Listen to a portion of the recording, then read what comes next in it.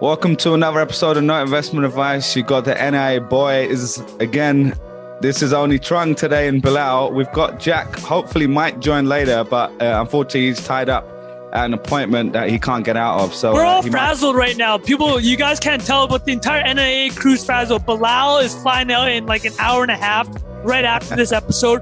I just got back from Barcelona literally less than 12 hours ago. And I mean, you guys will laugh. We got jacked on the last day in Barcelona. We will laugh. Listen, I'll tell you why you will laugh though. So the first reason you'll laugh is it was a type of jacking where your passports weren't taken. Nobody was hurt, right? It was a pickpocket jacking. It doesn't make it okay, but like things could be way worse. And here's where you guys will laugh. I know for a fact that these pickpockets in Barcelona saw Trung Phan, his wife, and a 4-year-old pushing around the stroller, and they're like, these are marks right here. These mainland Chinese-looking people probably have expensive stuff, and they're distracted by the kid. I'm serious, right? Were you rocking the... No, I had the MERS. So I had the MERS. Okay, but my wife, she had like the arm bag, and then we had the stroller and the kid. So like, if you're a pickpocket, you're like, who is going to be the most distracted people? The parents, right? Yeah, it's like completely. My kid's running around like a madman, and like they're just looking for openings. I guarantee you that if you had like a checkbox for easiest marks, it would be smaller looking Asian dudes like me that probably aren't going to beat you up. Don't underdo yourself, mate. Well, listen, I've been known to throw some bows back in the day, but I'm just saying, objectively, now. Yeah, I'm a peaceful guy, but if you're a pickpocket, I'm just putting myself in their shoes. They're looking around. They see me with the stroller. They see the kid running around. They're like, this guy's a mark. But I had the MERS. My wife had the arm bag, and she gave it to me. You're calling it a MERS, but is this the thing that wraps around? Like you saw me. Well, I know it was a fanny pack that I put on my chest. Yeah, same. Yeah, look, hype beast there. Yeah. But so like, I'm not telling this story. People are like, oh, Trung got jacked. I feel so bad for him. I just think it's funny. But Bilal, Barcelona, as you will know, is the pickpocket capital of the world. I think you were mentioning something. I was saying that they won't mind, but my parents, something happened to them there as well, where someone pushed one, and then in that chaos, you're like, oh, what the hell is happening? And in that time, they pickpocket you. On a train, and they run off the train. Savage. Yeah, so... And we were just saying how fun Barcelona is, such a beautiful place, and like there's so much fun stuff to do, and that sort of stuff obviously kind of ruins the trip if it happens. Barcelona was sick. It was unbelievable. So wait, how was your whole trip? I know we're going to talk a little bit later about Michelin. So we're going to let's tell people what we're going to talk about, because people have been watching the Minions dudes on the internet, right? This super viral moment. We're going to break it down. People turning up to movie theaters wearing suits, and why the Minions movie has been a blockbuster hit because of TikTok and YouTube and others. We're going to break that down. Also, after Trung's just been rolling out in Europe for the last few weeks, we're going to talk about how the Michelin Guide makes money. Because that's a really Trung hit his first Michelin restaurant ever. Exactly. We want to hear the review. Anthony Bourdain. You guys will appreciate it, because when on this trip, I only brought one pair of shoes. So it's a pair of flip-flops. So your boy rolled up into a fancy Michelin star restaurant wearing board shorts and flip-flops. Wait. That's hilarious. No, wait. Did they make you change or anything? Yo, they ain't making me change, man. We put a fat deposit down. They're letting us in that restaurant. Man, true story. In New York one time, if anyone's lived in New York or been to New York, there's like a daytime party called MoMA PS1. Have you heard of this? It's kind of like, so it's like for people who don't know, it's kind of like the MoMA, museum, art museum. They've got another place in Queens somewhere, like Long Island City, and they turned it into this big daytime party essentially. So I'd been there all day. I was there when I was like 25 years old. And my friend and I somehow decided to go to this place called Junoon, I think, which I think is a Michelin star Indian restaurant, after being out all day, which was quite ridiculous because you're not going to really appreciate it. But long story short, I turned up wearing shorts because I've been out in 85-degree weather, and they were like, you can't wear that. And so I had to go downstairs, and I just leaned in, and I borrowed waiter's trousers. Wait, a waiter gave you a pants? No, they took me downstairs and they had a bunch of like, okay, cleans, amazing. From the laundry, and they're like, "Hey, just take one of these." And I was like, "That's amazing. This is so stupid, but okay, I'm gonna do it just for the." So we're gonna talk about the whole mystique about Michelin and exactly. It's a fascinating brand and everything. It's a great, and I think we'll break down like other examples potentially of like, why that even exists in the first place. And then let's see if we get time, we'll talk about C5 versus DeFi and how they've fared in the recent crash. I can tell you right now, my gut's telling me, based on how much banter we got going, I don't think we're hitting that. But all right, let's see. Yeah. All right, so should we kick off with the meme of the week? The meme of the week. That's on you, Trung. You got this. So let's So for a lot of the listeners here, what I want to prep you with and viewers is, so Bilal's talking about the Minion stuff. This is blown up all over the internet. So if you're not very online, what's happening basically, Bilal's going to talk about more, but I just want to show this clip. There's this viral TikTok of teenage dudes rolling up in like 12, 13, 14, 15, 20 people deep. They're all wearing suits to go watch the new Minions movie, The Rise of Gru. And like, here it is. How hilarious is this? It's incredible. Wait, the handshake? Yeah. So for the listeners, there's literally like 20 guys rolling up at escalators, all wearing suits, going towards the Minions. So here's the meme. This is the meme that came out. It's here's the meme of the week. It's from Isaac Feldberg. It's a photo of the Succession crew. So the Logan Roy and his family all wearing suits, and it just says they roll up to like the counter being like, 7 for the Rise of Gru. That's the joke. They're making fun of how Minions took over the internet. But we're going to talk about that later. We're going to talk about it right now, actually. Let's just kick off with that because I think it's actually perfect NI territory. We often talk about edge of the internet stuff. Obviously, media, business, this is all of that wrapped in one. Yeah. So let's give your boy a shout out. Tommy Clark on Twitter. What is his handle? It's T Clark Media. Yeah, T Clark. He's a fellow Work Week a creator. So Work Week, the creator startup, a media company that I'm partnered working with.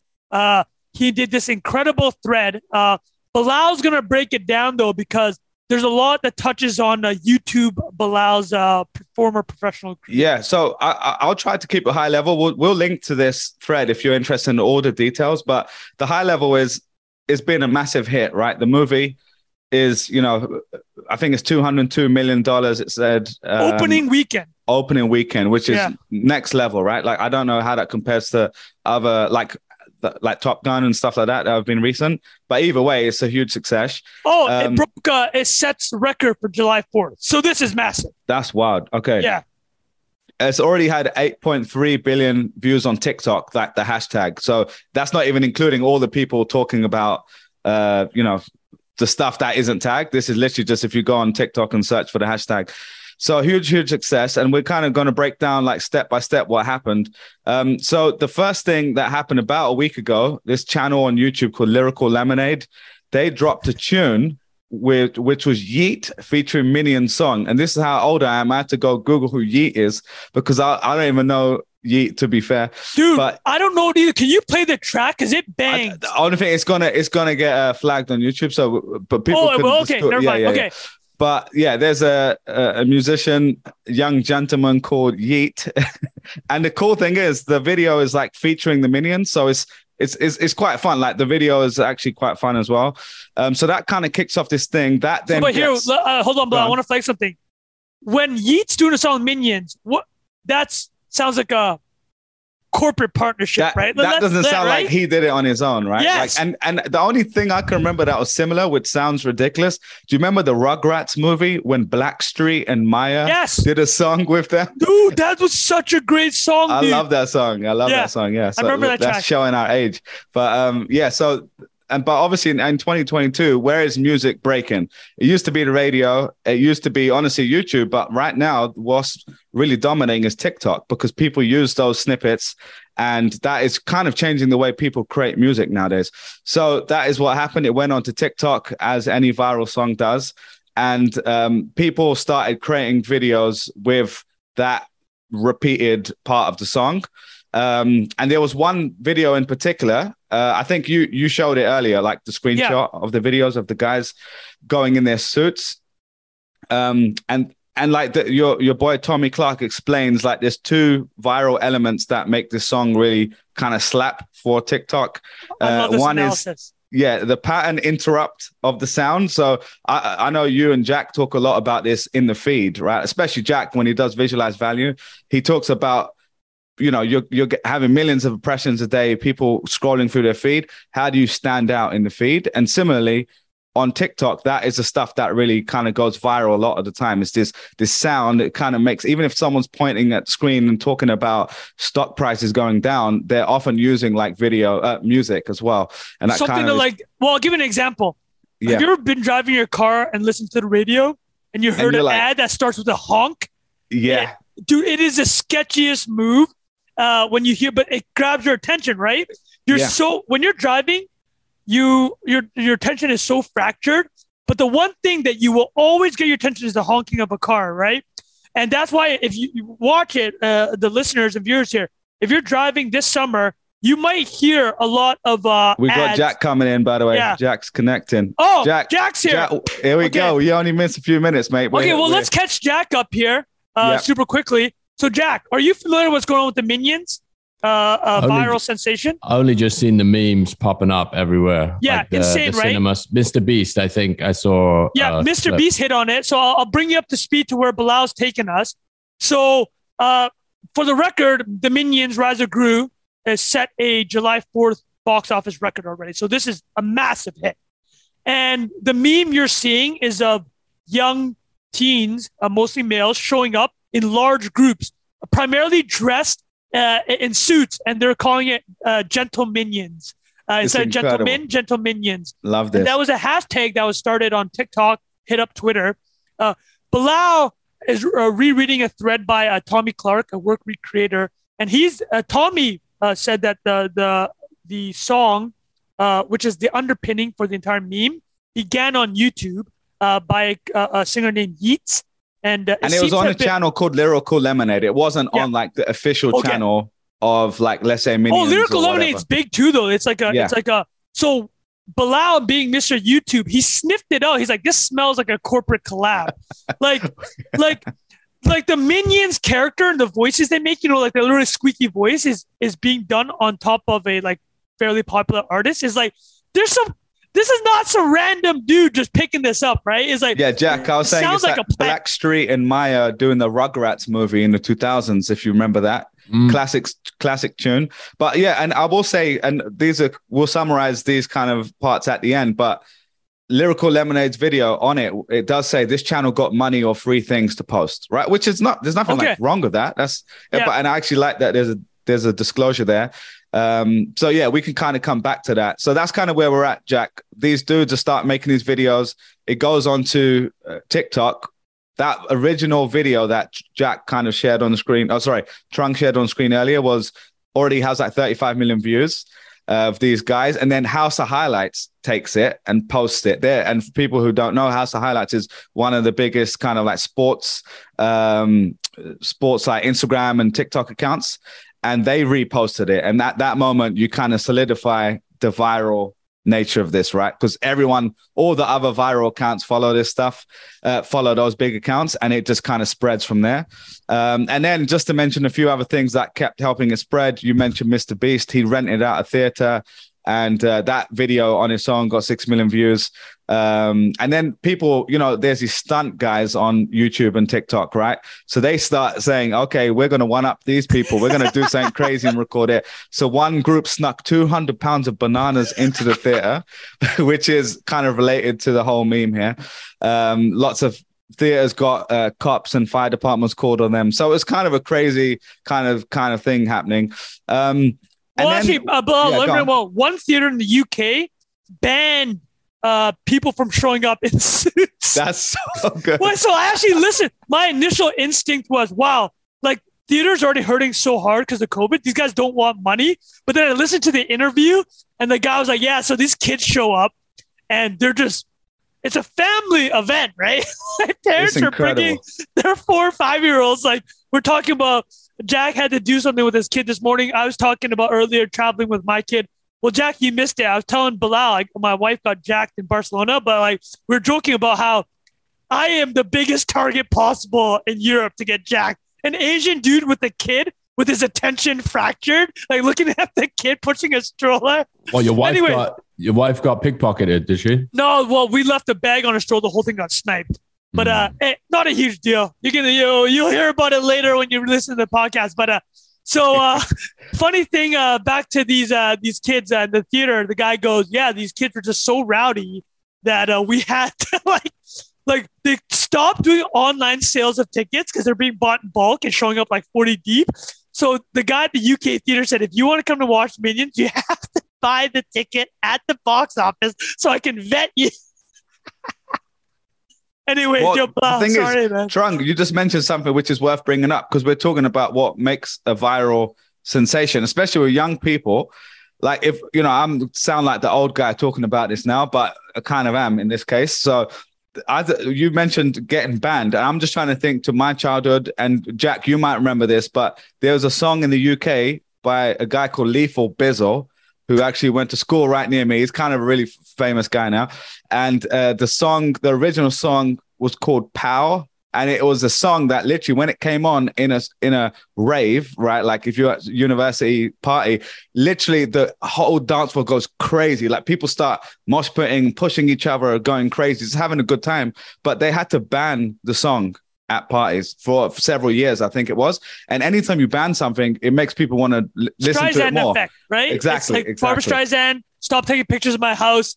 Everyone's going to take the house. Exactly. Yeah. So, and there's another 50 examples of that. But again, you're only adding fuel to the fire here in this kind of viral sensation. So that's kind of what happens. Now there is a slight minor thing to mention, which is the Minions cult. So a lot of people start changing their PFPs, their pictures, profile pictures, into this whole thing. And so anyway, that could be a whole hour episode on that, and that will probably be for another podcast. Unbelievable though, right? Like, let's just establish this. Over the course of 4 days, took over the internet. It's crazy.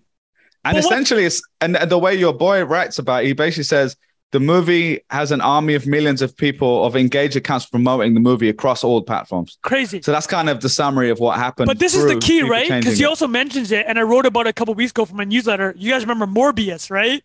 Morbius was like this from the Spider-Man universe. The vampire villain from the Spider-Man universe also had similar meme vibe, but people they're being made fun of. It was like the movie was so bad that people were making fun of it, but it didn't get like the same lift where he actually translated into sales, right? Then there's like, what's that movie that was a remake of that old film that was so bad? And it was a film. Room? The Room, yeah. Is that the name of the film that they made later? No, The Room, The Disaster Artist is the movie that was made by what's his name? You guys know which actor I'm talking about. But it was so bad that it became a cult classic, right? Yeah. But Morbius thought it was that, right? And Morbius, but it was just shit. Basically got memed into a second release, right? People, Sony was like, "Oh my god, people are loving the internet energy of this. Let's re-release it." They re-released it, and I think it ended up making $85 a theater. So that's insane. It completely bombed on the re-release. But here's where it gets so funny. There's a petition right now to do a third release of Morbius. It's got like 50,000 signatures. But I think the reason we're bringing all this up is, well, here, let's throw something at Jack, because I think Jack's perspective here would be much needed.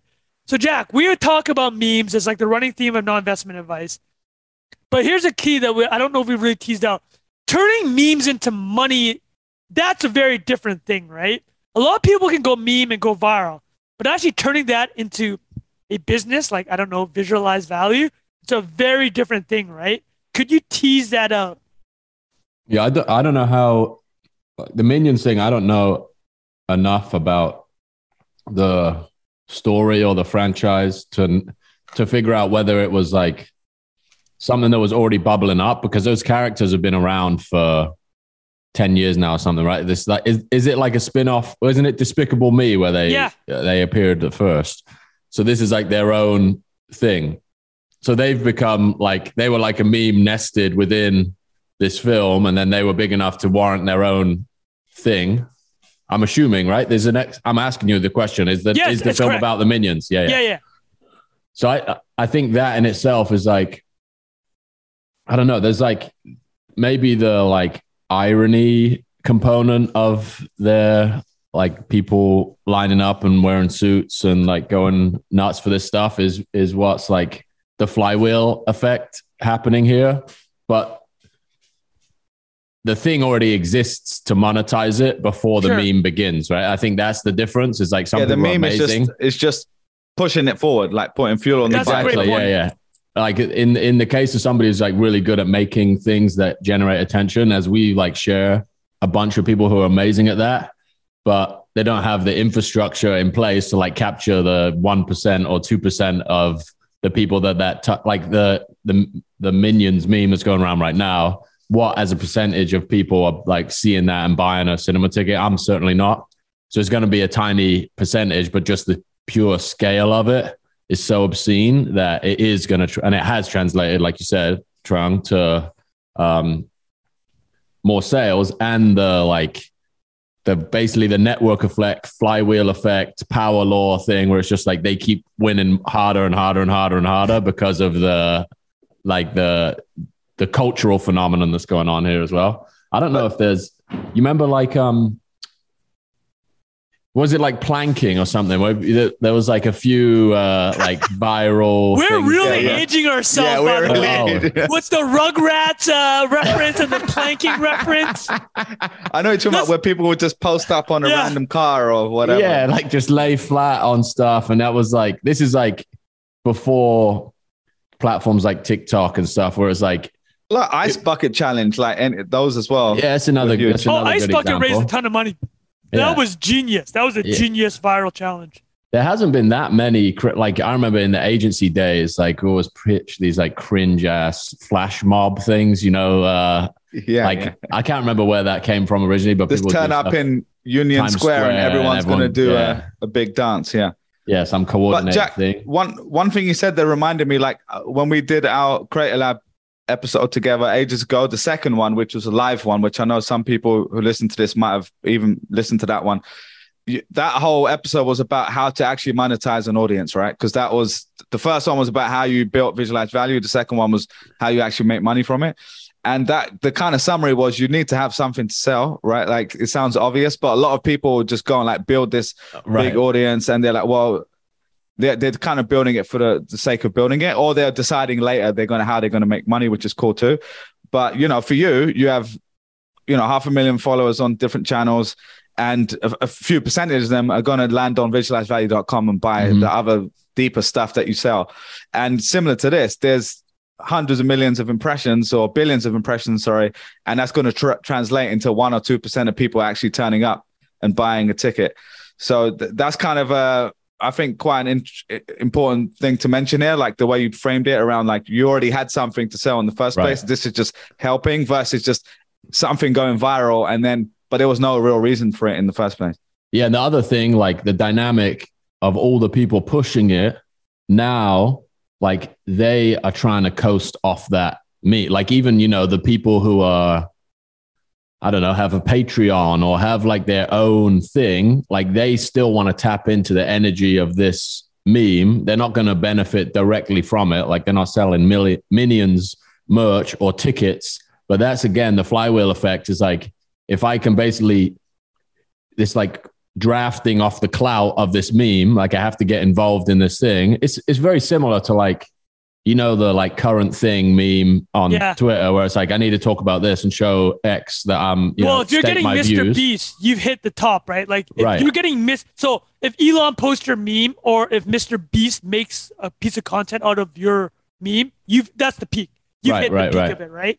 And then there's just all these cascading effects from that where like the content, the people who create content at the tier below that and at the tier below that and then the tier below that are all trying to like draft off of that. They're following trend. Up. Yeah. And that's what TikTok is amazing too, is because of that like reaction dynamic and the song. Like there's so many little nuances in that platform that's like, there's layers of the content that like extend the virality of it. Like the song goes remixing, right? Everybody remixes the song. Completely. The song gets used, like Bilal said, 8 billion. The Minions hashtag's been seen 8 billion times.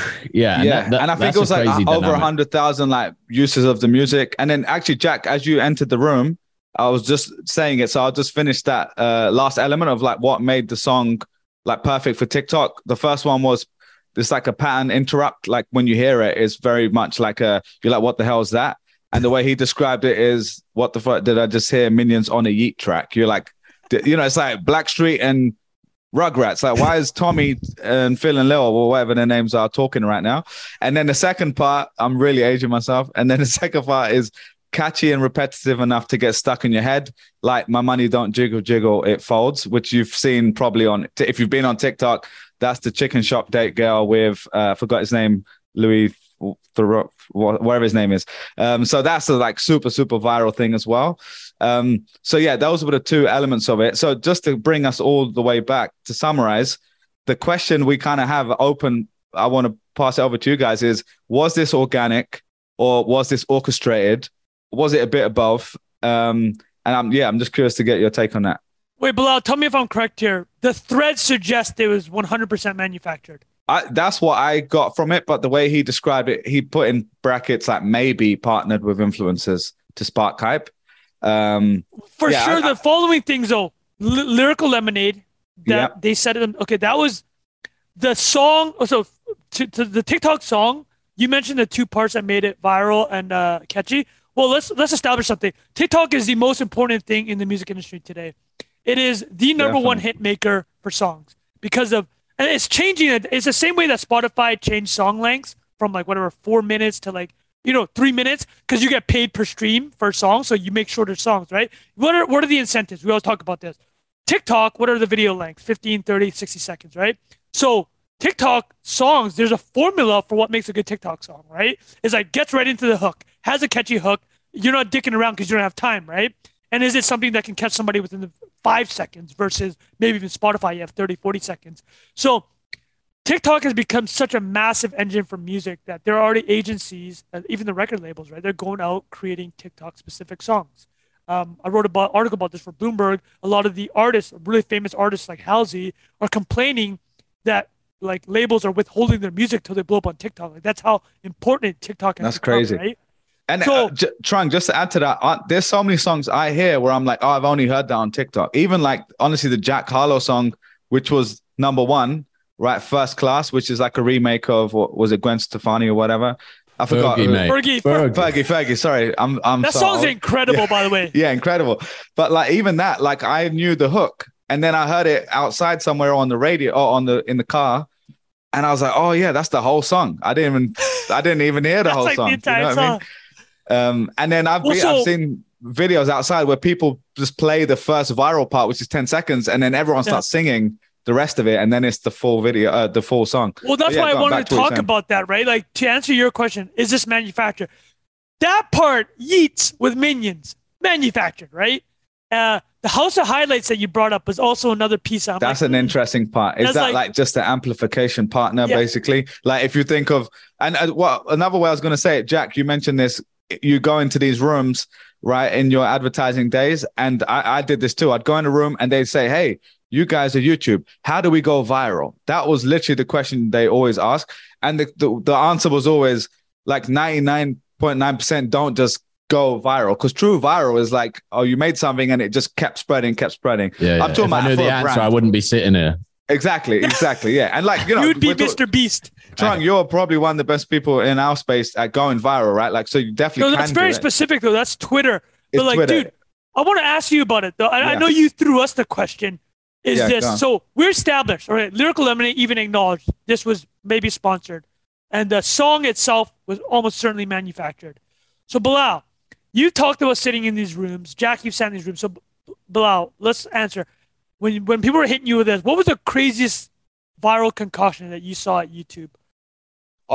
Honestly, I'm trying to remember because it feels so long ago, but most of them were like, these were rooms with brands, so it wasn't necessarily the same as, you know, content creators are really the best at going viral. So like Mr. Beast and those sort of people, they're creating real viral things where they think how do I recreate Charlie's Chocolate Factory and spend $1 million or $5 million or whatever it was? And that is truly viral, right? But with brands, it's not the same because brands aren't as cool as Mr. Beast, right? Like creating stuff like that. And people know because they see the brand. So I'm just thinking, honestly, that I can't really think of one orchestrated campaign like this. I can just think of like landing pages. Like back in the day when you could do custom YouTube channels, they would turn, they would do all this creative stuff. Like when you go on it, you don't realize that it's actually just a custom page, and then the screen's getting sucked in, and it's like a movie, and you're like flying through it and all this stuff. So they're using the elements of the page in a really creative, fun way. Then there was some like beer brands that did kind of stuff like that as well. So that I can't remember honestly, like the one that really stands out. But I do know for the movies, one of my best friends was the kind of like the guy who did the research for that vertical for Media and Entertainment, it's called. And he basically did a whole deck. I remember him explaining it to me, like how all the movie studios were spending. They all seed that launch on YouTube. Because if you think like the trailer, where's the trailer scene? Yeah. Especially 5 years ago, it was on YouTube, right? Like, and you know, obviously social media too, but they would test different types of trailers on there and like run it as ads and see what the retention was like, where people dropped off, like on a small scale. Instead of doing like a focus group or something, they would just run it as an ad. That's right? fascinating. Yeah. So what was the name of this is in the early 2010s. It's probably stayed the same. This is probably like mid. It's probably like 14, 15, 20. What was the name of the group?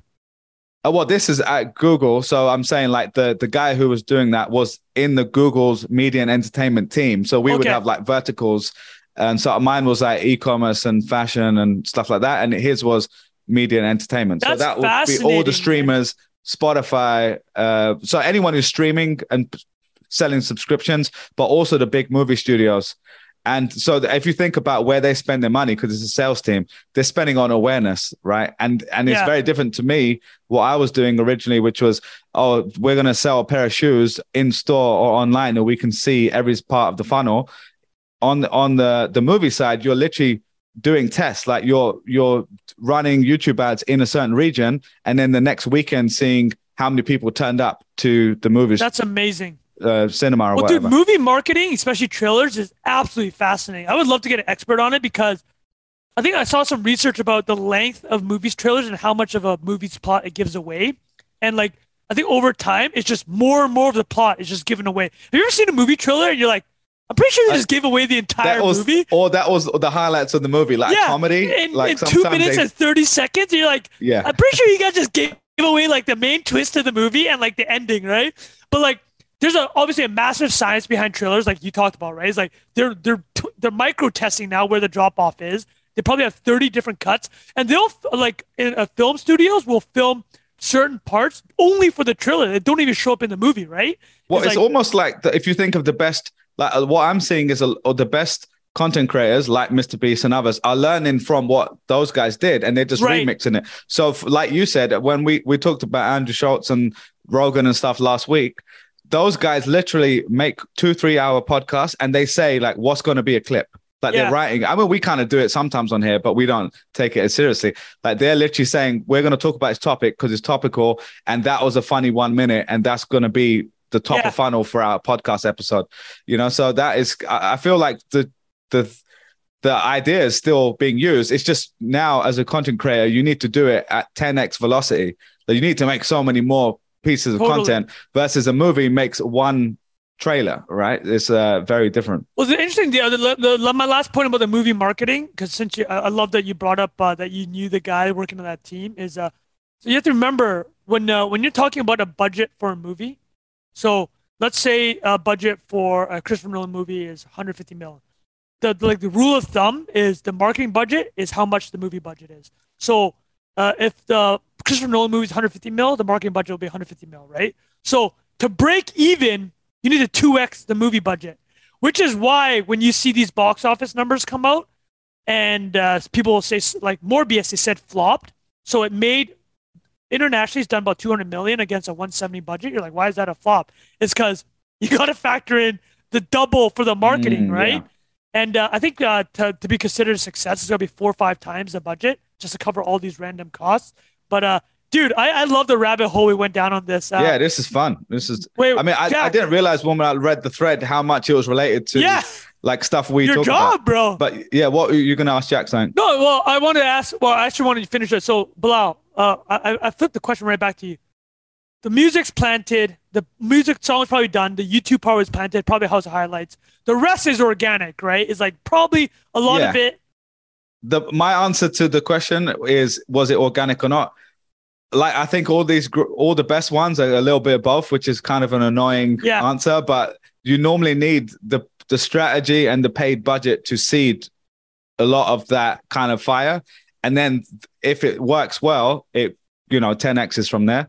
So I think obviously like the song seems orchestrated, obviously, and that's a really smart move that they've really thought about that. And then all these, I think the creative stuff of the dudes turning up in suits, that's like seems very organic. Ooh, I need to know how that happened because, well, two things. That will never happen again with the same energy because it's the first time, right? Something like this happened. And here's the other part. It is the perfect internet to real life meme if you're a movie theater. What more could you possibly want than the real life action of the meme is 50 people showing up in suits to your theater? Yeah, crazy. Right? Like what if the meme for Minions was people planking? So you have people planking outside theaters but not buying tickets. This is the perfect follow through for the meme. So that will never happen again. I don't think you'll be able to replicate this exact. And also, Trung, isn't it like when you're looking forward, even from when you're writing stuff, right? But if you said, Twitter is very specific. But if you're in that room and you're Minions team and you're saying, how do we get people to do this thing? The ideas that people come up with always sound stupid, right? Yeah. And 9 times out of 10 they are. And it's that one that kind of just sticks and you don't realize humans take over and they create new things out of it. Well, to Jack's point though, like this existing IP, first of all, like Jack said, already existed from Despicable Me, right? It's a spin-off IP, but it's also perfect. It's just, what are Minions? There's thousands of these little like goofy little critters, right? It was freaking, man, I think the more I think about this, I think it was completely cooked up, man. It's just too genius. Yeah. To your point, it had to, I think actually you're right. It's 50-50. It's like, you got to get the fire, but it was the fire execution, the Tinder, if you will, perfect. You will not have better Tinder than what they created. Definitely. Jack, any closing thoughts before we move on to Michelin star stuff or Michelin guide? One thought is they might have planted 50 seeds, right? And one took, the only one you talk about is the one that worked. So I think people just at that scale, point. Marketers should just think about this way differently going forward. It's like you cannot anticipate the behavior of the crowd. You have instincts and maybe some data and things to go off, but nobody could, like you said, Bilal, like draw a timeline of like, we're going to commission this song. And then in 3 weeks, there's going to be like a bunch of kids walking into cinemas in tuxedos. Nobody wrote that down, right? That didn't. And normally the ones who tried to make that, they tried to do that. Oh, kids are going to do this thing. That never happens. And it always the absolute, it just completely falls flat on his face. And like, that's why, influencer marketing was a buzzword, even like back when I started my advertising career, but it's so, I don't know, it's so much more nuanced now where like you have to give full creative control to that person. Otherwise you don't get the effects. And I think that's like, people are slowly moving towards that, where it's just like, there's almost no creative brief where it's just like, hey, do something for Minions. That's it, right? Do what you think is going to be like entertaining to the people that are interested in what you make. And the people who have given up control there, like you can't imagine 10 years ago, someone like a movie executive signing off on some of the stuff that's been done now. That's a great point. Well, the one you just mentioned, that the best example that Trung, you asked me a question, like one of the best viral things that I remember was Casey Neistat when he did the Nike thing. Do you remember the original Nike video where I think the headline was like, Nike gave me X million dollars to make them a commercial, and instead I decided to travel the world and spend it all instead. And that was the content. Yeah. And that was perfect. That was so brilliant. And it was just so like, you'd watch it and you're like, oh, okay, Nike's all over it. Like you mentioned in the beginning, but then after that, you don't mention anything. But then the feeling of the guys traveling and doing all that stuff is exactly what Nike wants. So it was that's probably the one that actually stands out now that I think of it. That's a great one. That is an absolutely legendary one. All right, boys, should we move on to the next one? Because I feel like we could talk about this all day. But anything else, Trung? It looks like you got a thought there. No, was there anything else on this thread? Yeah, I guess the summary was we think, the question was it orchestrated or organic? And yeah, I'm curious to hear what people think as well. So you can comment in the comments below. Let us know what you think. And if there's any missing pieces we didn't think about, let us know there as well. All right, Trung, you went to your first Michelin-starred restaurant.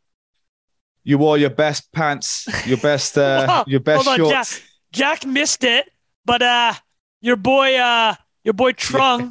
So, well, you know what? Let's turn this into a mini little travel segment. So, 3 weeks in Spain and Portugal. Spain is the best. Let's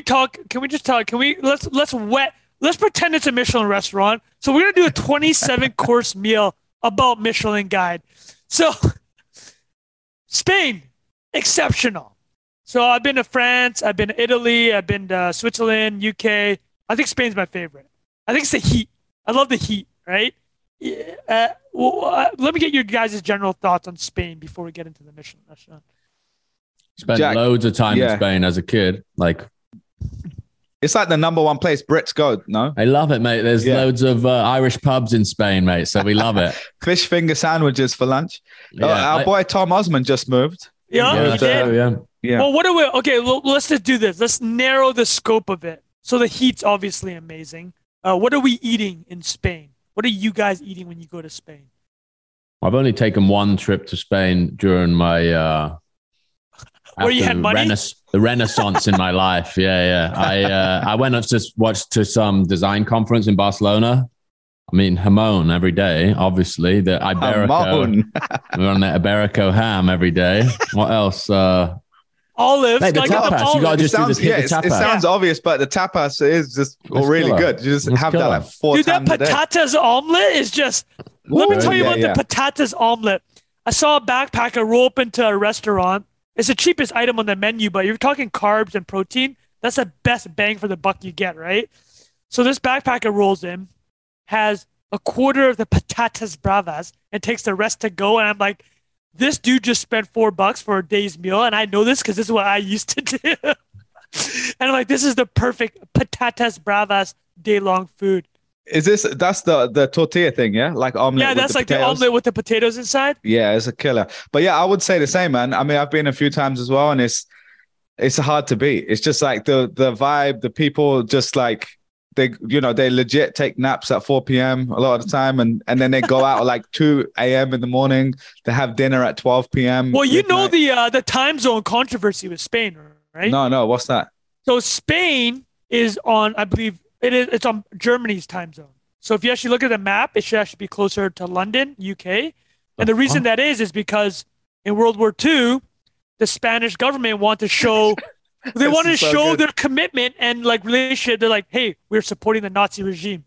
So they went. You look like extra fun fact fan, professor fan with the blackboard behind you today. Yeah, bro, I could go nuts on it. Google that right now. That is mental. Yeah, dude. So Spain is an hour ahead.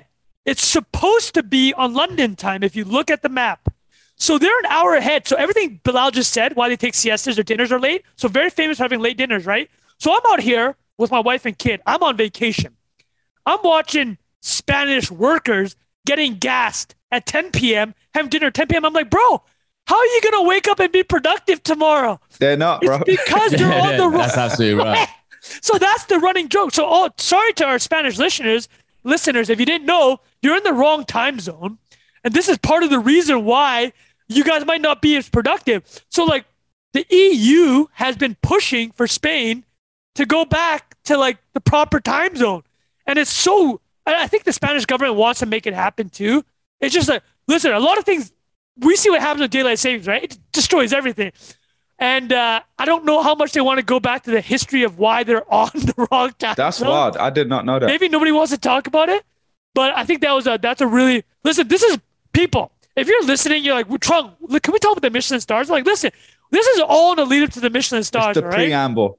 because I did a lot of fun fact fan Wikipedia when I was in Spain. So my knowledge, I got a lot of things to talk about here. Which cities did you go to, Trung? I went to Seville. Well, start off Portugal, Lisbon. Then went to Seville, Madrid, San Sebastian in the Basque region, which is where the Michelin restaurant. As many of you on this call may know, the Basque region is considered one of the number one food capitals for the Michelin community. Yeah, I think it's got more Michelin star restaurants than anywhere else. Yeah. Well, let me ask you guys this. All preamble listeners, don't worry. This is all foreplay. I'm going to get to the good stuff. If I were to ask you, where are the most 3-star Michelin restaurants in the world? Guess. Paris? No. London? What country? Birmingham, mate. No, I'm not sure. What country? I'm going to say... I thought Spain. England. Japan. Oh. Because you know what's the Michelin star about? So let me read through. Let's get into it. So let me preamble. Let me move from the preamble to a bit of the meat and bones here. So what is the Michelin Guide, right? So everybody on this call, but it's very famous how it started. So Michelin, the tire company, started in 1889 in France, Clermont-Ferrand, France. It's founded by the Michelin brothers. In 1900, in France, when there are only 3,500 cars on the road, so think this is how far back we are, they created a guide to get people to drive around, right? It's one of the greatest side hustles ever for a company. You create a guide to get people to drive around so they buy tires, right? It's genius. So the guide didn't add restaurants until 1926. And then in 1937, it was completely devoted to food. So we're talking almost 100 years now where it's devoted to food. It had gone from locations for people to drive to food. And this, at the end of the day, it was all meant to sell tires. And the Michelin Guide, if you're talking about revenue, it's not separated within Michelin's financials, but I read a 2011 Financial Times report that said that Michelin was losing $30 million a year on the guide, losing. So I can only imagine that their revenue is, if they're losing 30, just call it double. Maybe they're losing half. So the revenue is probably 45, 50 mil in 2011. And that's just from selling the guides. Well, two parts actually. Selling the guides, they sell hundreds of thousands of years of the physical guides. And they also, more sketchily in recent years, to launch new guides, they went to South Korea. You know who paid them to launch in South Korea? It's not going to surprise you. Who paid them?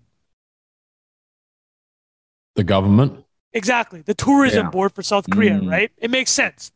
Because, I think my trip to this restaurant, Mugaritz, which is 14 in the world right now, no big deal, is a perfect example of why. It's I actually would never have gone. My wife wanted to go.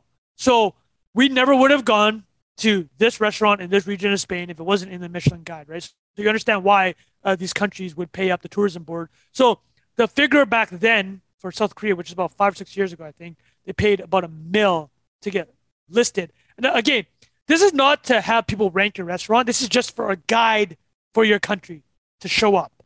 Canada, for example, is only getting a guide this fall. I just found out now that we're getting a Michelin Guide in the fall. So never had one. So obviously tourism is a big thing. So I think the revenue mix is probably some type of digital online guide, the physical guide, and maybe some of these listing fees or the right to use the name or have people go to your country. But this is where it gets interesting. Are you guys familiar with the inspectors? What the inspectors are up to? What, when they turn up and assign the stars? Yeah, exactly. Do you guys know anything about the inspectors? Not really. Not really, no. So the term, the inspectors, no one knows who they are. They're called, they're so secretive that they've been called the CIA with good food. It's this is their job. So one inspector, and this was told just the way that we know about the inspectors is the Michelin has anonymously allowed some inspectors to be interviewed, and also some former inspectors wrote tell-alls when they left and they're we hate Michelin. So if you're an inspector, it sounds like a good job. You're eating at 2 restaurants a day, 5 days a week. So you're on the road 250 days a year. It sounds great. It's a lonely job, man. It's you think about that. You're like a traveling salesman, right? And nobody. Sounds awful. And you're an extremely powerful individual because Michelin, one of these really famous Michelin star chefs, gave a shorthand for how much money an extra star gives you. So 1 star, he said, adds 30% to your revenue. 2 stars, 50%. 3 stars, 100%. So as just a rule of thumb. It's like that's a Portnoy pizza review. Yeah. That's just like a rule of thumb, right? So going back to their financials, let's say they're making $50 million a year from the guides and some of these like country listings. Think about how expensive it is to have these inspectors eating, because the inspectors pay for their own meals because the restaurants have no idea who these inspectors are. So the human cost of paying for these meals, and they don't even say how many. There's probably hundreds, if not thousands, of inspectors. So that's where all the costs are coming from. So let me throw a question for you guys. Not knowing the full financials, but from your gut instinct from the brand, how worth it is it to lose money on Michelin? Massive amount. I think just from name recognition, like I worked on Michelin as a client at an agency I worked at, and like just in contact with that brand, so many people know the name Michelin and they think the tires are the side project. Right. Yeah. They're like, oh, Michelin, isn't that the restaurant thing? It's like, no. It's a tire company. They make tires. And in the same way, like I've talked about this before, the like name recognition, when you walk into a place and you have to make a decision, you're going to go with the name that you know. And I think like the branding, like the magnitude of the effect of that branding exercise is like, it's probably so big that they have anecdotal and qualitative data to suggest that like stopping that would be catastrophic, right? That I would imagine that is still credited with like the relevance of the brand over time. Well, what other tire company do you know? Goodyear, right? And it's because they have the blimp everywhere. It's like, right. Think about, I think you're 100% like, well, Bilal, when you hear Michelin, like, I mean, what are you thinking? For ages, I didn't even put 2 and 2 together that they were the same company. It's kind of like the other example people talk about is Guinness Book of World Records. Was based on Guinness, that's a great brand. Example. And I was going to ask you guys if there's any others, but that is like a whole category of, content marketing, whatever you want to call it, right? That becomes its own business essentially, and its own thing that people like. So to answer your question directly, for most of my adult life, I didn't even think the Michelin Star Guide for restaurants had anything to do with tire company. It didn't even. It's such an incredible. Such it's the a cool Oscars example. of food, right? It's like one of the chefs put it like this: chefs are so competitive but didn't have an avenue, right, to like rank themselves against each other. But then Michelin starts ranking, and I mean, there's competitors, right? There's James Beard, there's Zagat, but like Michelin is the top. It's like a household name too, right? Like even if you like, you just know the Michelin star system, like 9 out of 10 people I'm not going to say in the world, that's outrageous, but you stop at 9 people on the street, most of them are going to know what Michelin is, outside my house at least. Yeah, you're right. Yeah, well, let's say upper middle class, right? Middle class. I don't know though. I think it transcends that, because I think people use that meme of like, oh, Michelin, like. Well, how many stars? Yeah, I think people like, before I ever like ate in a restaurant that wasn't a McDonald's, I knew what Michelin was, right? That's like what I was going to say. It's an aspirational thing too. Like the meme you use to be like, oh, this is like a Michelin star restaurant. You would say that even if, or that like meme is if you don't even know what it your means. Consciousness, right? And so much so, Jack, even there's a lot of restaurants that have like Michelin something in the window. And when you look at the sign closely, it doesn't even say we've got 2 Michelin stars. It says like recognized by. No, it's like Michelin. It's like in the directory or something. Yeah, it's we're like, in the guide. Literally, we're in the guide. But that's enough for someone to read it and be like, "Oh, Michelin." There's this positive association with it. Sorry, Bilal. I thought you finished. No, I was. Go. All right. I was going to say the other thing that popped up is the American Express credit card slip. Yeah, that's another client I had before, where like they did something similar, but not quite the same, where they would get high-end merchants to accept Amex. Because then you have this like mimetic desire component to this thing, where it's like they then become the network effect for using the cards. So it's like, Manhattan Steakhouses, we take Amex, and then the little credit card slip is Amex, and Amex became this aspirational premium thing. Yeah, it became this aspirational credit card that, I want to and obviously the concierge negotiates deals with all of these like brands, and they're still doing stuff like that now. You have Chase Sapphire and, they bought other Resi, brands chasing them. Didn't they buy Resi? I don't know. Yeah, Amex. They bought Resi.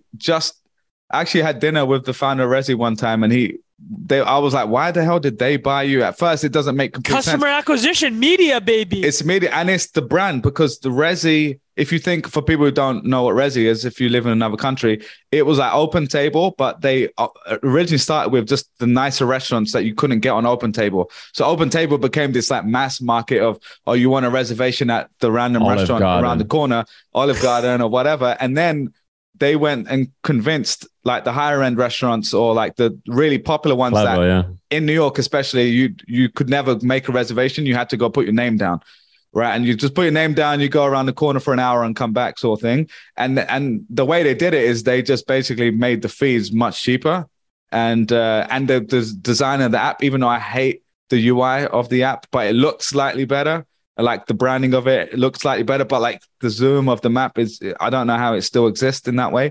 But yeah, so that is another kind of example of how like. Well, Bilal, Zagat, Google used to own Zagat, They bought Zagat, yeah. One of my other best friends worked in that team as they got acquired. Well, can you talk through that? Is like, that is like a Michelin competitor, essentially, like brand. And so yes, for Zagat, for people who don't know, is because I didn't really know it too much because I'm from the UK and it wasn't as popular.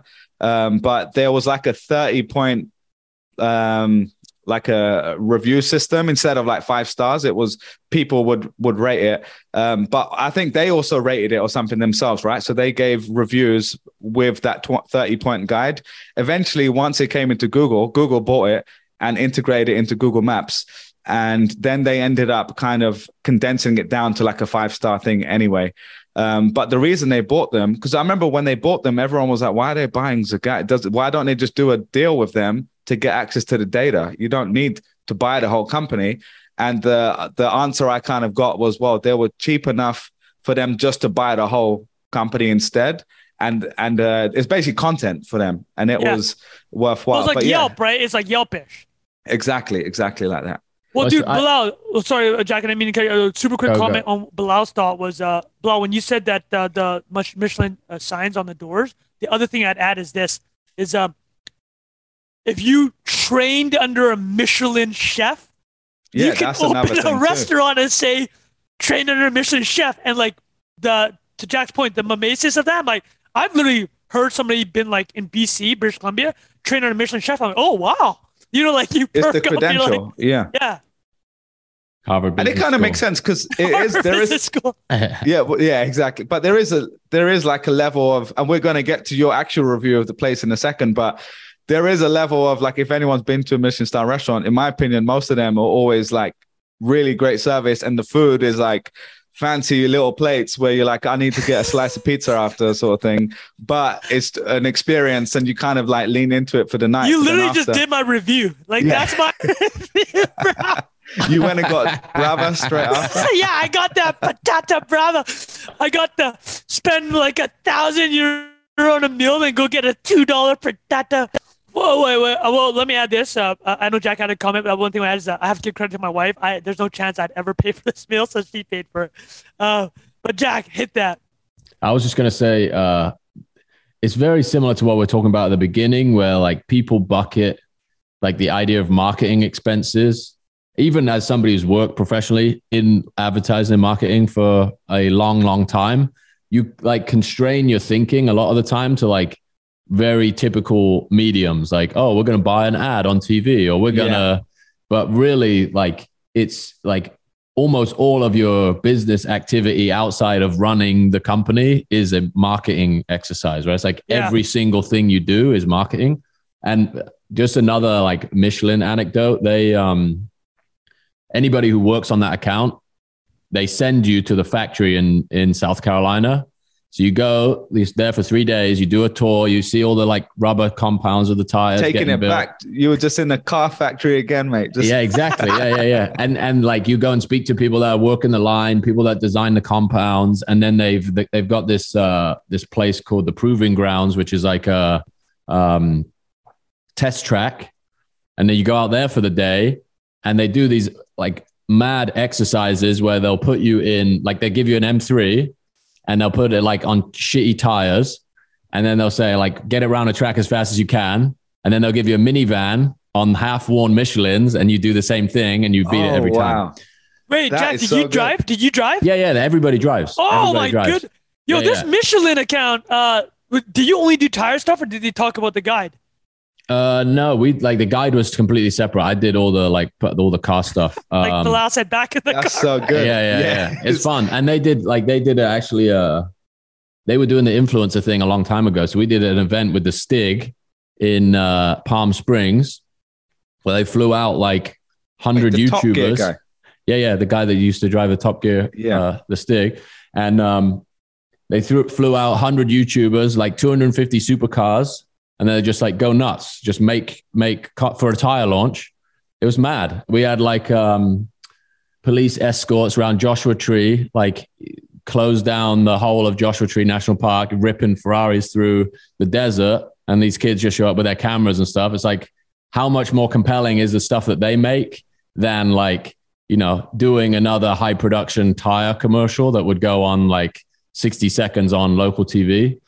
It's like, if you get it right, it's just like so much more effective way to spend your money on marketing. Jack, and that was years ago now. That would go crazy, even crazier this time around. It's kind of what you said before, like the 50 seeds, like the Minions movie. We saw the one that really popped off, but in the same way here, it took probably 200 people to make something for it to actually get any room for it to go. Yeah, exactly. And like I don't know, movies as well is like so much more of a cultural thing that people like want to feel like a part of. And it's like a story that everybody's consumed together. Versus tires. Yeah. Trying to share tire stuff, which is just like, but you get the same brief, right? It's like, we want to go viral and do the most. And there are ways to do that. Obviously, one other amazing example that we didn't touch on is Red Bull for all of this stuff. Yeah. Oh, they're the best. It's like, hey, we got an energy drink. What are we going to do? We're going to like slap our name and logo on these like really, really compelling extreme sports moments. Monster did, this was always in our pitch decks. You remember Ken Block, Gymkhana? Do you know that? Ken Block? No. Man, you boys are in for a treat. But this dude who like, they would shut down San Francisco, and it's like this guy that can drift cars through like the closed streets of cities. They had him in warehouses doing I think it was Monster Energy that sponsored that.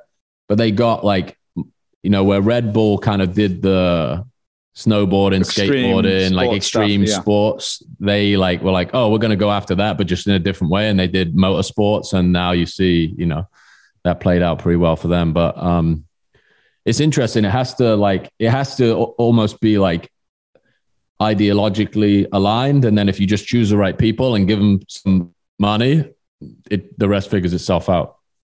Let me, before we dig in more to this meal, how often do you guys get the, hey, corporate brand so-and-so, what do you guys want? And they're like, we need this to go viral. Like that was the brief. How often did that happen, Bilal?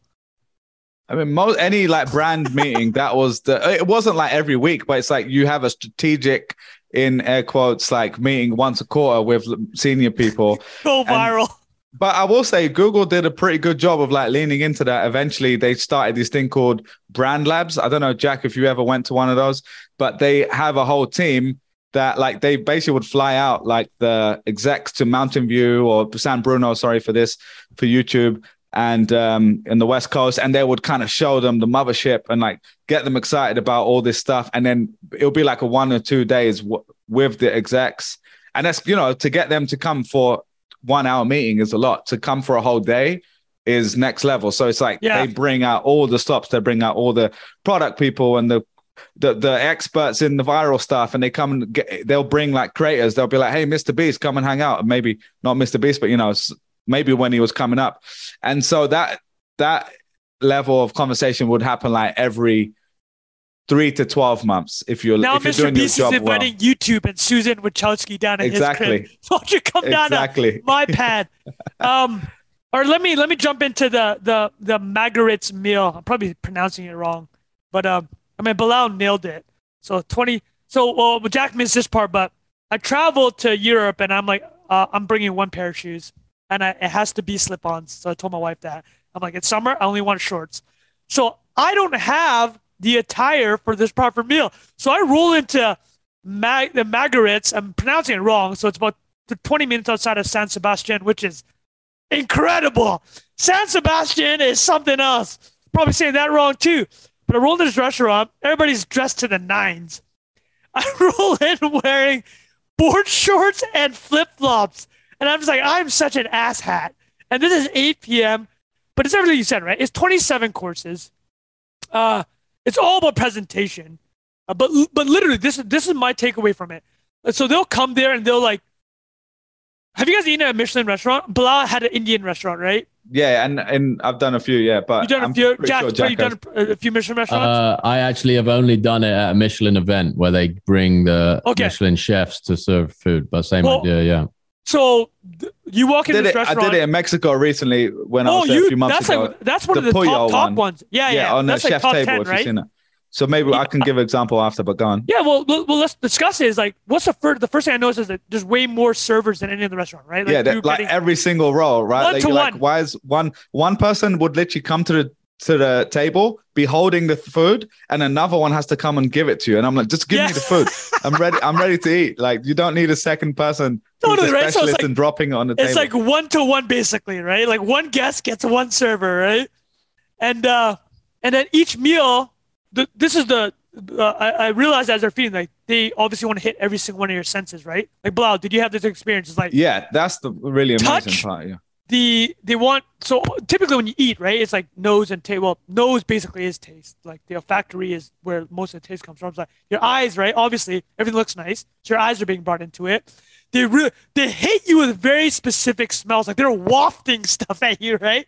So I'm sitting and they're not even feeding me; they're just wafting air at me. I'm like, bro, can I just get the food? Like, I don't need any more wafts. But the one thing that really stood out, there's two things. Is like every bowl or plate at this restaurant was heavy. It was like 10 pounds. It was like you couldn't even you had to lift it. And I had the chance to talk to the chef after, and he's like, yeah, that's like. He told me straight up, he's like, I'll be honest with you, like, taste is not our number one concern. I'm like, that's crazy, right? Yeah, he's like, I'm like, it came through the food, bro. And he's like, I mean, like, the whole point is that you read these reviews and they're all talking about, we're trying to challenge our palate. I'm like, bro, I don't want my palate challenged. I just want some good patata privadas or whatever it's called, right? But that's the number one thing I noticed. It was like all the senses get brought into it. A lot of they would like the servers would come and like crunch things in front of you. They have really crunchy items. Like I had this like bar of apple, a dried apple, and they specifically crunched it. So you just remember, I can hear the crunch right now. And then meals. So Trung, can I just add one thing? Because the way you're describing it to me, like the word that's standing out is that it's just an experience, right? Like that's kind of what you're like. It's not the food is not what they're optimizing for. I'm sure they want really good food, but it's like the full sensory experience. Like I had 20 better meals in Spain, if I'm being honest with myself, right? I'm sure the ingredients they had were the best of the best, local, super fresh. But like it wasn't. I mean, they're trying to challenge you specifically. I mean, if you read reviews of this place, it's like a lot of people like you'll come out like, oh, cool, you ate lamb intestine. Wasn't the best thing in the world, right? But two things feeling wise, I remember was the weight. So I will always remember the weight. It's the heaviest weight I've ever felt, and the utensils were always a different temperature. So like it really. So like I was joking with my wife. I'm like, I roll out of. She's like, oh, how? Like a couple days later, she's like, how do you feel about the Michelin restaurant? It's like, I'll be honest with you. You know, I feel a little bit pretentious because I can never go to a restaurant now with light plates and like room temperature utensils. Well, they're just changing the temperature for each meal. If a restaurant gives me a room temperature utensil, no bueno. That's no longer acceptable. So that's my. You're going Hollywood fun. Yeah, Hollywood I'm going Hollywood over here. So Bilal, the Mexico one though is like that. I would say way higher. It's really beautiful. Well, it's probably similar. I mean, it's the most beautiful place, right? Like and honestly, I'm the same. Like I like food a lot, but it's most of the time I prefer like a home cooked meal. Like I want to find the local place where the grandma's in the back, like whipping up the local cuisine, right? But yeah, once in a while you're gonna like go for the experience, especially when you're traveling. I think that's a good time to do it. Totally. And I will say the Puyol one is I'll say well priced in air quotes. I can't remember how much it was, but compared to a lot of these places, it's one of the more. It's still probably honestly like $300-400. I'm not sure, but it's like you're paying for the experience. So you're like, oh, you got to go there. I watched the chef table show, and I was like, okay, I'm gonna go in there. The one thing I will say, they cook this mole. Have you guys had mole? Like this is Rene Redzepi, right? It's Rene Redzepi. Maybe I don't even remember, to be honest. Yeah, I remember seeing the mole. It's a famous the chocolate based sauce. Like 7. They're cooking it for 7 years. It's literally still going. So they keep adding stuff into it. So that is kind of like interesting. You're like, okay, I had better mole in Oaxaca straight after, but the place itself, I'm like, okay, that's kind of a cool science experiment. Let me see what the fuss is about. I will say the best one though is, I don't even know if this place was Michelin star, but in Argentina when we were there, there's a famous steak place. And that guy, he kind of treated us because I was trying to get reservation there, but it was like booked up for 2 months, and I randomly through Creator Lab I had interviewed a few like restaurant people. Ooh. And I messaged them like, hey, I'm in Argentina, where should I go? And they like introduced me to them, and he thought I was proper press, so he rolled out the red carpet. You were an inspector. You thought you were an inspector. Literally, yeah. And so it's even better service than probably the Michelin people get, because the Michelin people, they don't know who they are. They don't know. Well, dude, what do you think we should do? Should we start messaging restaurants? But hey, I co-host of the Non-Investment Advice podcast. I mean, it probably works, man. I mean, it definitely helps. So anyway. Well, let me tie a bow on this conversation with the critiques of Michelin, because there are many. Critiques. Well, there are very many, right? I love the way you say certain words, bro. The Peloton and critiques. Brilliant. Well, here are the criticisms of Michelin, because it's actually become quite a bit of a thing. I'm not going to even pretend to pronounce these chefs' names, but over the years, a number of chefs have given back their stars. So I want to establish something. Michelin says you can't give back the stars. It's like, they're not yours to give back. It's like, we are putting it in the guide. It's like, you guys understand this. We control it. You don't control it, Mr. Chef. Like, number one, the restaurant gets it, right? If a chef leaves a restaurant, he doesn't get to take the stars with him. So the restaurant gets the stars. So a lot of chefs are like, I don't want these stars, because it increases the demand and it changes everything, right? So Rene Redzepi, which is, I think, the guy that does Pujo, and before he did Noma in that's the Denmark. one. Yeah. That's a super famous one. This is what he said. He said the stars ruined his creativity as a chef, because there's a couple reasons. This is fascinating. Then one of the number one criteria for the Michelin assigning stars is they want consistency. Like, if they have a really good fish on the menu, they want that fish the same every time for every person, right? Fair enough. That's a pretty fair thing. But what that does is it stops chefs from experimenting, because they're not going to dick around anymore, right? Like, that's a good point, yeah. If this fish is working, we're not going to lose a star. Like, there's one French chef that actually killed himself, and people think it's because he lost the star. And like, France is very specific about, man, you know how French with their food, right? Everything, yeah. Yeah, it's like, especially the food. Like, these so France gets made fun of for their laws around the labor laws, 38 hours a week, right? That's the most people can work. But guess what? Restaurant industry gets a dispensation. You can work 45, 50 hours a week if you apply to a restaurant, because of that culture. And let's be honest, you're not working 10 hours a day at these restaurants. You're working 17, 18 hours a day, right? Like, hardcore Michelin-style restaurants are the ones that train you up. I mean, the restaurant industry is savage, man. You guys must know this, right? It's a super savage industry. And let me actually just read through what the stars are supposed to represent. So 1 star is a very good restaurant, in air quotes. 2 stars are excellent cooking that is worth a detour. And 3 stars are exceptional cuisine that is worth a special journey. These mean nothing. Wait, a special journey. Yeah. This sounds like the equivalent of Yoga Babble. I know, it's Professor a Yoga Babble from Galloway, right? Yeah. So these are the criticisms. It's like it ruins creativity, because it's the endowment effect. You have the stars, you don't want to lose them. It's also a certain type of cuisine, right? Like, it's always the fanciest. It's like, very European based. Like it started European. It's got more obviously because Japan, but Japan is just such a different beast, right? Japan's culture, perfection. They're going to be the best at almost, like, they will produce the best at almost any craft, because they're so crazy about it. Yeah. But the other thing, but to your point, geographically, it was very Eurocentric, obviously, for many reasons to start off with. The stress that it adds. The restaurants is like, the system is so you don't know when the inspectors come. You don't know when Bilal Zaidi showing up at your restaurant and about to inspect your food. But that creates so much stress, right? Is like there's a test that you have these stars, you might lose it. You never know what's happening. You cannot mess up at any meal. It could be anyone. That level of stress is like extremely unhealthy. That's why, like, again, one French chef, many people believe he killed himself. He lost a star. This is the level of stress that they put on you. They say they don't take money for it's very objective, independent. That I believe them. I believe that they have to maintain that, but people are criticizing that and saying, we're seeing the way these stars are signed. And it's like FIFA World Cup, mate. Yeah, exactly, right? What? The next one's coming to Qatar, yeah. Bro, why are we in Qatar? Can somebody tell me why we're in Qatar? We're going to have to do a whole episode on that. That's the red pill segment. I need to do a fact check here on a Trung stat from earlier on. Okay. Oh, here we go. I was just looking up the distribution of stars. So there's 2,300 one-star Michelin restaurants, 400 2 and 113 ones.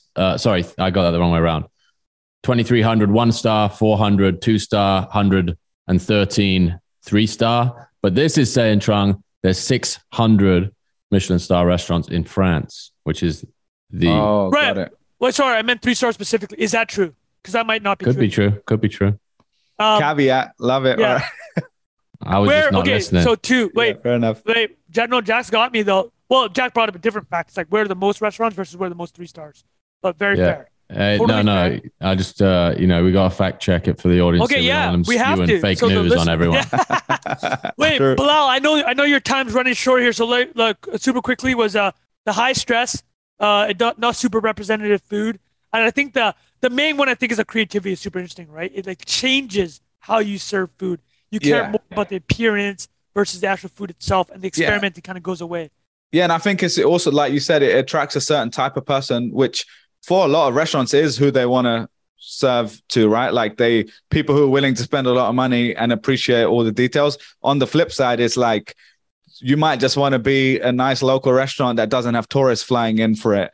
That's literally what they're saying. Some guys are like, I wanted to serve fried chicken, and Michelin doesn't like fried chicken. So I'm like, I don't want to do that. That's annoying. That's annoying. They're artists, man. Like anyone else. They just want to create the things they want to create. They don't want to have to make the pop single version of the fried chicken. They want to do like crazy stuff. But yeah, really interesting. I think I'm also curious to hear if anyone has any examples. Yeah, let's get some Michelin stories. Well, the Michelin, I was saying like the Guinness Book of World Records thing we said, and Michelin, like what are companies who have created stuff that is like now we think of that company for that new thing? Because I know there's probably like another 5 or 10 that I've forgotten. Yeah, let's get some good but ones. Curious if anyone's got any of those. Those are good, man. They're all thread material, Trung, too. Yeah. You've done a few of those. You are right. Japan leads by a margin on the 3-star. Jamie Butcher over here. Yeah, he's been on the I love it. I want to make sure I'm coming in and correcting myself before the end. Double fact check. Butcher hitting me up with that CNN fact check on dump the Chiron. All right, guys, Bilal, I know you got a boogie, but let me do one last segment on Spain.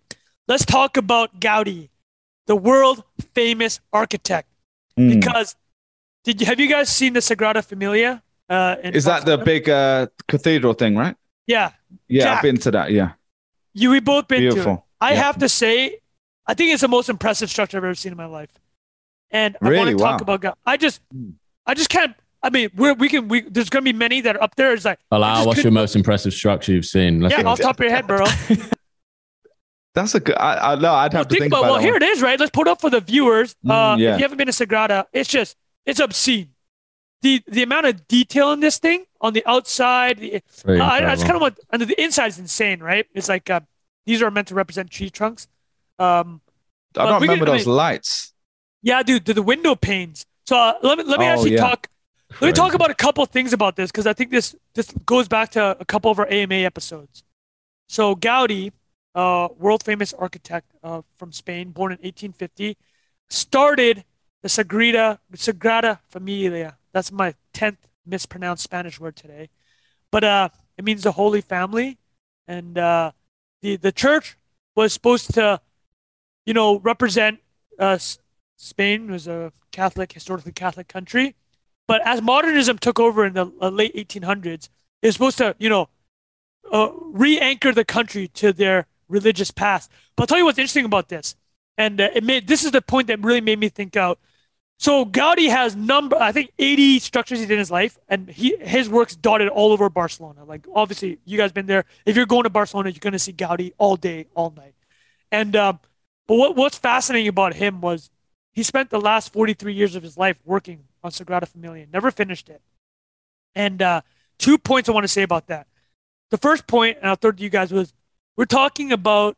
This is the point I was thinking about, and this ties back to TikTok earlier today. How difficult is it to spend 43 years of your life on something, never seeing it finish, right? Is like, I think the TikTokification and even the stuff I'm doing, like just on Twitter, anything social media related, is like the feedback cycles. Like I'm not write a once a week email, and that burns me out. It's like, could you imagine? That's what I'm talking about. It's like this guy's life work. Yeah, dude, this dude, he was hit by a tram when he died, and they found him. They didn't even know it was Gaudi because he was such a obsessive itinerant working on this project. They found his underwear. You know what it was? It was a piece of cloth held together by 4 pins. Like this guy, you know what I mean? It's like, my man Trung has been reading some Wikipedia, but I mean, like, bro. I just couldn't believe. I was like, dude, I was brought to I got so emotional looking at this thing, knowing what this guy did, never seeing it finished. Yeah, it's still not done. It's still not done. They're still working on it. They think it's going to be done by 2030, broadly to his specifications, because he left behind some models and his plans, but no one actually knows what he wanted in the end. And 43 years of his life's work, never got to see it finished. And I was actually thinking, who is going to do that today? What artist is going to come up into this social media society that we have, where the gratification is instant? You go viral instantly. Billions of people love you instantly, and then they forget about you next week. Sagrada Familia is going to be there forever. It's going to be there for hundreds of years.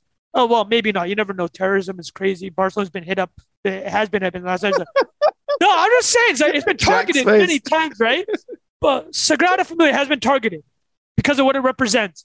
But I'm just saying, these structures last forever, right? Ostensibly, they last forever. They're meant to last forever. They're forever in the mind, Trung. Well, I'm just throwing it to you guys. It's there's a sadness in me when I was thinking about this, because I don't think this is going to happen anymore. I just don't think it's going to happen anymore. I would like. So not possible, physically, money wise and labor wise. The other one you asked me, the question for me, the only one that probably comes close, and it's not as impressive in terms of how intricate and beautiful it is necessarily, but just the sheer volume of workload that was needed to make the pyramids. Probably aliens as well, since we're done.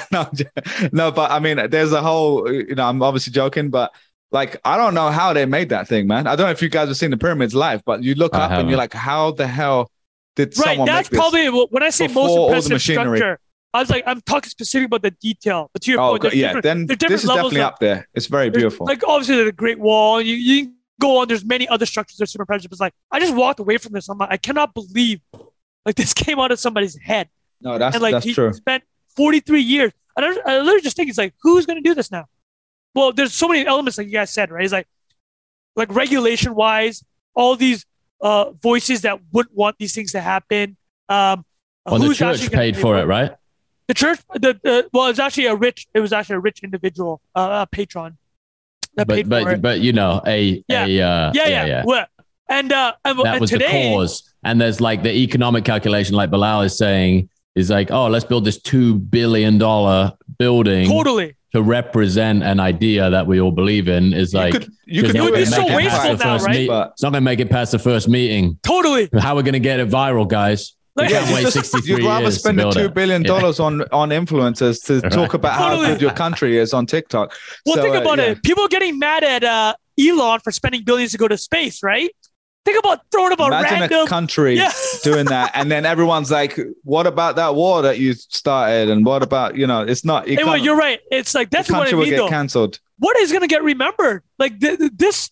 So this thing is... my last note on it was, as I'm walking out, exiting the Sagrada, I saw a donation thing, but it was taking Apple Pay. I was just laughing, right? But this thing makes 30 million euros a year just from tickets. So that's all going back into it. Yeah, so we're talking like this multi-billion structure and this individual with the story. That's the other part of it is like, here's my very last thought. You know, you've seen all this DALL-E AI art. This is the difference. The story is not there with this stuff. It can look visually appealing, but you're not going to get the story of the guy that spent 43 years of his life. And then when he died, hit by a tram, they found his underwear with 4 like pins holding it together, right? But that story's not going to be there. And that is what the value is. And that's why when you look into AI art and you're like, oh, it's going to replace all this, like that story will never be created. And that's what matters. Yeah, leave it on a deep note there, Trung. Sorry, nice. guys. Love that. Love that. That's class. We got to go more into that stuff. Trung, the only thing I was going to say is the only thing that compares to it is like the natural. This sounds very, like woo-woo, but like the natural things you see, like obviously mountains and whatever, but there's certain things you see where you're like, oh my God, like, I can't believe this. You can't replace that, you know what I mean? So, but yeah, I agree. All this old stuff, especially in Europe, man, there's so many. I mean, Asia has a lot as well. The US is totally a bit of a younger civilization in terms of like this current that's form. The thing, anyway. right? It's much younger. It doesn't have as much history in this current form. Obviously, there is history from way before. But even like walking around London, man, honestly, I just love like St. Paul's Cathedral. I sent you guys that picture with my parents there. It's like you're just casually walking around. It's got these beautiful structures in there. Anyway, I know we're running out of time. So the CeFi, DeFi stuff we can talk about another week. Anything else, boys, before we cut off? No, dude, that's perfect. Awesome, man. That got a little bit deep, but I appreciate that. I had to give my Spain spiel. I was just blown away when I saw that thing. Yeah, man. Beautiful. Glad you guys had a good time and good to have you back, mate. And I know for people listening, made it all the way here. Thanks for being here as always. I know we have been, 3 of us have been like coming in and out the last few weeks because we've been all on the road. But we're still trying our best to bring you the best stuff every week. Insane episode for you next week. Yeah, we do. I don't know how much. We can. No, let's just know. Just know. Okay, just know. We don't want to preview too much, but if you made it here, make sure you are listening next week because you will not want to miss that. Yeah, if you are a long-term NIA listener, this is going to be an event. There we go. Yeah, exactly. All right. Yeah. On that beautiful note, we'll see you guys next week for a very special episode. And thanks for your help spreading word as always. And see you next week.